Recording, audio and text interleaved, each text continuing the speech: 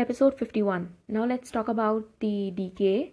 So diabetic ketoacidosis patient characteristics would be young age, brittle type 1 diabetes mellitus, and it can be the initial manifestations of the diabetes. Clinical symptoms: acute to subacute onset. Initial it is polydipsia, polyuria, blurred vision, weight loss. Later on there will be altered mentation, hyperventilation and abdominal pain. For diagnosis, you see that glucose is increased, that is 300 to 800 milligram per deciliter. Metabolic acidosis, bicarbonate level less than 18 milliequivalent per liter, increase anion gap, and positive serum ketone. Okay, although we can detect the urine ketones also, but serum ketone is the best. Okay, now treatment. For the treatment, you have to give the high flow IV fluids, and that is normal saline, and then IV insulin, and follow and replace the potassium also. Okay. So basically, this patient presentation suggests the DKA from the new onset of the type 1 diabetes mellitus. DKA was likely triggered by her recent gastrointestinal illness, nausea, vomiting, which exacerbated dehydration, precipitated ketosis. Features of this patient's illness consist with DKA includes young age. Okay, although type 1 diabetes mellitus is classically associated with the childhood onset, 1/4 of the new cases are diagnosed in the young adults. DK is the second most common initial presentation of the type 1 diabetes mellitus. Symptoms: rapid onset of the weight loss, polydipsia, increased thrust, and diffuse abdominal pain occurs, possibly from acidosis, electrolyte abnormalities impairing the gastrointestinal functions, delaying the gastric emptying, and causing ileus. Clinical signs are dehydration evidenced by tachycardia, hypotension, and hyperventilation. Compensated for metabolic acidosis are prominent. Okay, now, therefore, checking finger stick glucose is the appropriate next step in the management. This test is the rapid and minimally invasive. It can narrow the differential diagnosis and initial treatment for the patient, gastrointestinal symptoms, and lethargy. Glucose level of 300 to 800 milligrams should prompt empiric treatment for DK, which is insulin and IV fluids. Confirmatory testing: for the confirmatory testing, you check the serum ketones and also arterial blood gas analysis, in which you see an anion gap and also metabolic alkalosis. Now, metabolic acidosis, I just said alkalosis. Okay, although the infection is a common trigger for DKA, blood glucose measurement should be performed first because it can rapidly confirm the presumptive diagnosis and guided management. Okay, abdominal pain, hypotension, vomiting can be seen in primarily adrenal insufficiency, diagnosed via co-syntropin stimulation test. However, adrenal insufficiency is unlikely to explain polyuria and hyperventilation. Moreover, it is associated with hypoglycemia. Assessing finger stick glucose testing is more optimal approach for narrowing the diagnosis. Severe upper gastrointestinal bleeding and mesenteric ischemia can cause acute abdominal pain and hypotension.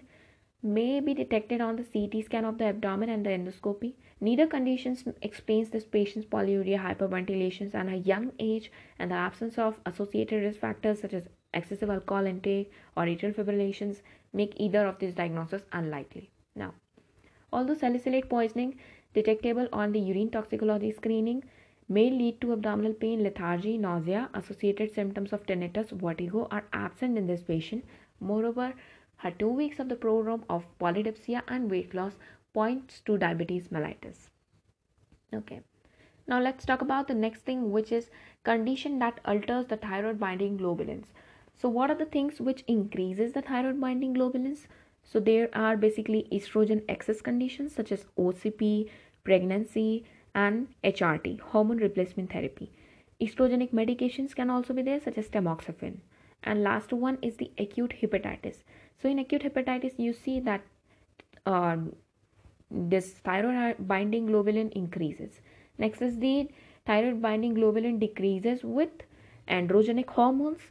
Next is high dose glucocorticoid and hypercortisolism. Hypoproteinemia such as nephrotic syndrome and starving because it's a protein only, and then the chronic liver disease.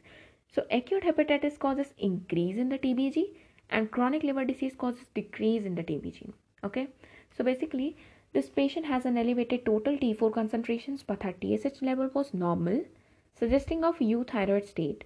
Although she has a non-specific symptoms, fatigue, anxiety, and her vital signs and thyroid examination are normal, in light of a use of an oral contraceptive pills, this patient most likely has normal thyroid functions with estrogen induced increase in the T4 binding globulin. Moreover, 99% of the circulating thyroid hormone pool is bonded to three major transporter. First is the thyroid binding globulins, next one is transthyretin, and last one is albumin. Only the free unbounded thyroid hormones are biologically active. Changes in the binding protein levels can affect the total circulating pool of the thyroid hormone, but if the hypothalamic pituitary axis is intact, free thyroid hormone levels are unchanged, okay, because that time it can produce more thyroid hormone, okay. High levels of the estrogen, pregnancy, oral contraceptive pills, and hormone replacement therapy increases the level of the thyroid binding globulin by decreasing its catabolism and increasing its synthesis in the liver. As the additional thyroid binding globulin binds more thyroid hormone, that is, thyroid hormone production increases to maintain the euthyroid state. This patient most likely explained this patient's slightly elevations of the total T4 level. Her free T4 level would be unexpected to be normal. Okay.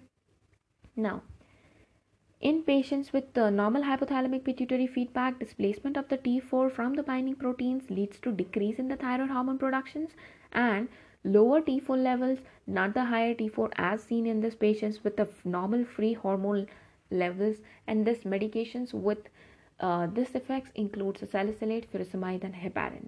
Okay, yeah. Graves' disease causes hypothyroidism due to stimulation of the TSH receptors by thyrotropin receptors antibodies. However, pituitary TSH secretions is suppressed and thyroid glands is palpably enlarged. In patients with TSH secreting pituitary adenoma, TSH is typically elevated, but in this patient, the TSH was normal. Okay, now, and they will also present with a mass effect such as headache. Pregnancy can increase the thyroid binding globulin levels, but is less likely in this patient because the patient was using OCP. Resistant to the thyroid hormone is a rare inherited disorders caused by defect in the thyroid hormone receptors. Patients can have elevated T4 levels with normal or increased TSH, but most have a goiter, and this condition is usually apparent in childhood. So basically, estrogen has increased level of the T4 binding globulin. This effect is seen in pregnancy as well, and also the patient with OCP and the menopausal estrogen replacement. Thyroid hormone levels are elevated, but the patient with normal hypothalamic pituitary axis maintain a euthyroid stage and normal TSH level. Okay, now let's talk about progressive therapeutic intensification in type 2 diabetes mellitus. Okay, so the first drug which you prefer is metformin, preferred initial therapy, and then if it is not controlled, then along with metformin you have to add oral anti-diabetic agent and also GLP-1 analog or basal insulin. Okay, so either you can add any oral anti-diabetic agent or GLP-1 analog or basal insulin. Okay, so this ultimately concludes to basal bolus insulin therapy. Now, hemoglobin A1C reflects average blood glucose level over the lifespan of hemoglobin about 3 months. Okay, A1C is influenced by both fasting and postprandial glucose concentration and is using estimated overall glycemic control in this patient with diabetes mellitus who targeted A1C should be less than 7% in most patients. Very high A1C, that is more than 10%, suggests significant hypoglycemia throughout the day, whereas lesser abnormalities are often due to elevations only in the postprandial glucose level. This patient hemoglobin A1C is elevated despite an acceptable morning fasting glucose within the target limit, that is 80 to 130. In associations with a markedly elevated random glucose, that is 290, this suggests that the patient is experiencing frequent postprandial hyperglycemia leading to impaired overall glycemic control. Improving the management in this patient will require better control of the postprandial glucose without inducing fasting hypoglycemia. Okay, so we have to give the postprandial we have to do the postprandial glucose control by giving the insulin prior to that. Okay, like the medications just prior to that. Okay, so this can be achieved with the help of basal bolus regimen where we are maintaining a basal thing and bolus whenever someone is eating before that. So continue the long acting basal insulin, that's insulin glargine, to control the baseline glucose, and also add a short acting mealtime insulin, that is the insulin aspart or lispro, all this thing, okay, to control the postprandial glucose. Now, autoimmune pancreatitis can cause diabetes due to destructions of the beta cells. However, the patients typically have recurrent abdominal pain And symptoms of biliary dysfunction such as obstructed jaundice and often have frequent and severe hypoglycemia due to loss of the glucagon producing alpha cells. Next is the dawn phenomena. Is early morning hyperglycemia surge due to diurnal increase in the growth hormone and cortisol secretions. So basically during night there is increase in the growth hormone and cortisol secretions which causes excess glucose in the morning, and you see that there is early morning hypoglycemia. It causes elevation in the fasting hypoglycemia, not the postprandial. This patient fasting glucose is well controlled, suggesting an adequate basal insulin dose. Increase the dose would likely cause the fasting hypoglycemia without significantly improving the overall control. Next is insulin neutralizing antibody can cause very high insulin dose requirement, typically results in both fasting and non-fasting hyperglycemia. These antibodies were commonly seen in the patient with the past where we were using this bovine and porcine insulin but are rare with the recombinant insulin analogs. Okay, now let's talk about the thyrotoxicosis with normal or increased radioactive iodine uptake. So the conditions are grave disease, toxic multinodular goiter, and toxic nodules. So in these three conditions, there is increase or normal radioactive iodine uptake along with thyrotoxicosis, and the others are thyrotoxicosis with reduced radioactive iodine uptake.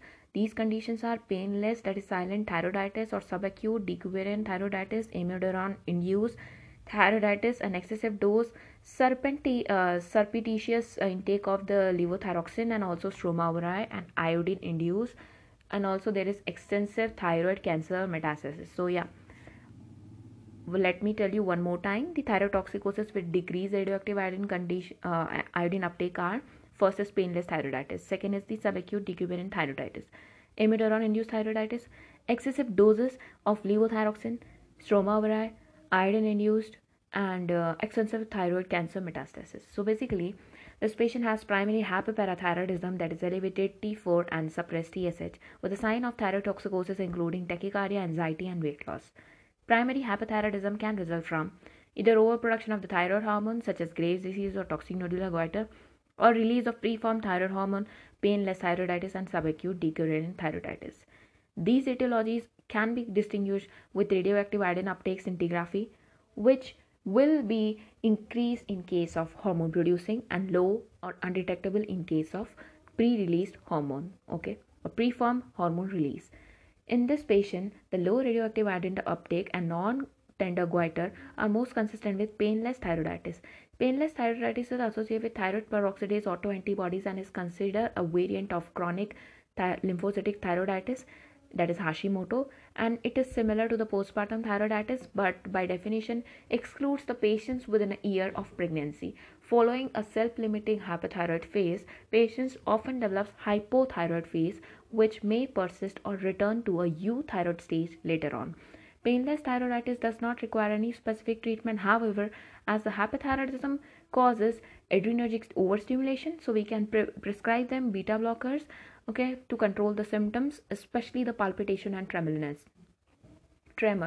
Now, alprazolam is benzodiazepine and is used for short-term treatment of anxiety. In this patients, blocking the effects of the adrenergic hyperstimulation will reverse her symptoms. Therefore, we don't have to give them alprazolam. We can only give them beta blocker. Levothyroxine is required for the subset of the patients who have significant hypothyroidism, not the hyper. Methimazole works primarily by decreasing the thyroid hormone production. In case of radioactive iodine, causes radiation-induced destructions of the thyroid follicular cells. As a result, this treatment are used for thyrotoxicosis due to thyroid hormone overproduction, not because of excess release. Prednisone is used for the treatment of thyroid pain in the patient with acute decubitant thyroiditis who do not respond to NSAID. Although subacute thyroiditis would also be associated with a low radioactive iodine uptake, it presents with a painful tender thyroid and is typically preceded by an upper respiratory tract infections. Prednisone in some patients with amiodarone are also used in some patients with amiodarone induced thyrotoxicosis. So drug induced thyrotoxicosis treatment can be prednisone as well. Okay, now let's talk about the hypoglycemia in insulin therapy. So the risk factors are long-standing type 1 diabetes, pancreatogenic diabetes, and manifestations are mild to moderate neurogenic symptoms such as anxiety, tremors, palpitation, and sweating. severe neuroglycopenic symptoms, confusion, seizures, and loss of consciousness. Management strategies are query the patients regarding the hypoglycemic symptoms and individualize the glycemic targets, flexible insulin dosing regime, and also the emergency glucagon kit. So this patient has a good glycemic control on multiple dose insulin regime but experiences loss of control after a severe episode of hypoglycemia. Patients with a diminished glucagon response, such as those with pancreatogenic diabetes, chronic pancreatitis with fibrosis of islet cells, both alpha and beta, okay, can develop rapid and severe hypoglycemia with a little warning only. Such episodes can lead to confusion, seizures, and loss of consciousness and can be fatal. Okay, even mild hypoglycemia can be distinguished due to associated autonomic activations such as the anxiety, tremors, palpitation, and sweating. Frequent and severe hypoglycemia can encourage behavioral changes to prevent the recurrence, such as increased caloric intake leading to weight loss or reduced adherence to insulin management. In the light of this, it helps to ask the patient in a non judgmental manner about the behavioral changes of reducing the insulin dose they might be taking to avoid the hypoglycemia. They might be taking low insulin to avoid the hypoglycemia. Management strategies includes less stringent glycemic target and flexible insulin regime and also prescribing the emergency glucagon kit. Okay, so you have to ask the patient. Some people who have experienced frighteningly low blood glucose often reduces their insulin dose. Do you think this is happening with you? So we have to ask the patient that way. Okay, now let's talk about the clinical suspicion of acromegaly.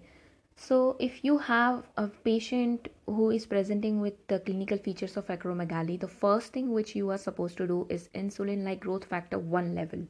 If the levels are normal, then you rule out acromegaly. It is not acromegaly. And if the levels are elevated, then you have to do oral glucose suppression test. Okay.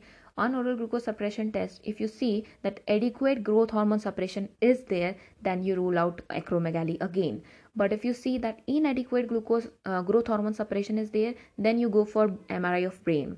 If you see a pituitary mass, then you have to surgically remove it versus the medical management. Surgery is to be done first. Okay, next is the normal. If you see normal pituitary, then evaluate for any extra pituitary tumor causing the acromegaly or any sort of extra pituitary masses such as the ectopic growth hormone or growth hormone releasing hormone secreting tumors, that is the hypothalamus one. Okay, so this patient's presentation with coarse facial features and arthralgias, uncontrollable hypertension, and enlarging digits, carpal tunnel syndromes are consistent with acromegaly. This condition is caused by excessive secretions of growth hormones, usually due to a pituitary somatotrophin adenomas.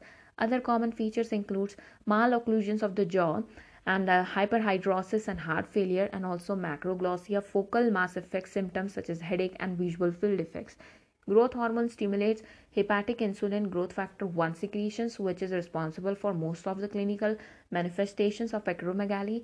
Insulin like growth factor 1 levels in acromegaly are consistently elevated throughout the day. In contrast, the growth hormone levels can fluctuate widely and cannot be used alone to diagnose the acromegaly. As a result, the insulin like growth factor 1 is preferred initial test. However, insulin like growth factor 1 level decreases with age and require interpretation according to the age adjusted norms. Okay.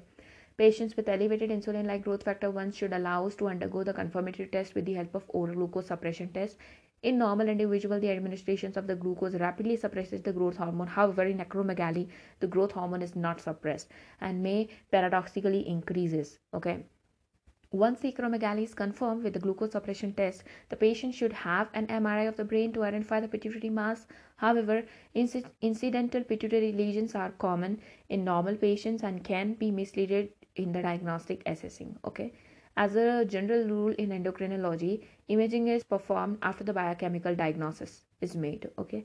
Next is the thyrotropin releasing hormone administrations suppresses the growth hormone secretions in normal individual, but it stimulates the secretions in many patients with acromegaly. However, this test is having a poor sensitivity and is not routinely performed. So the first test which you are supposed to do is growth insulin like growth factor 1. Then you are supposed to do oral glucose suppression test. And the last one is MRI. If there is a pituitary mass, then do surgery. And if a normal pituitary is there, then rule out the extra pituitary causes of acromegaly. So yeah, this is it for this lecture. Thank you so much for listening.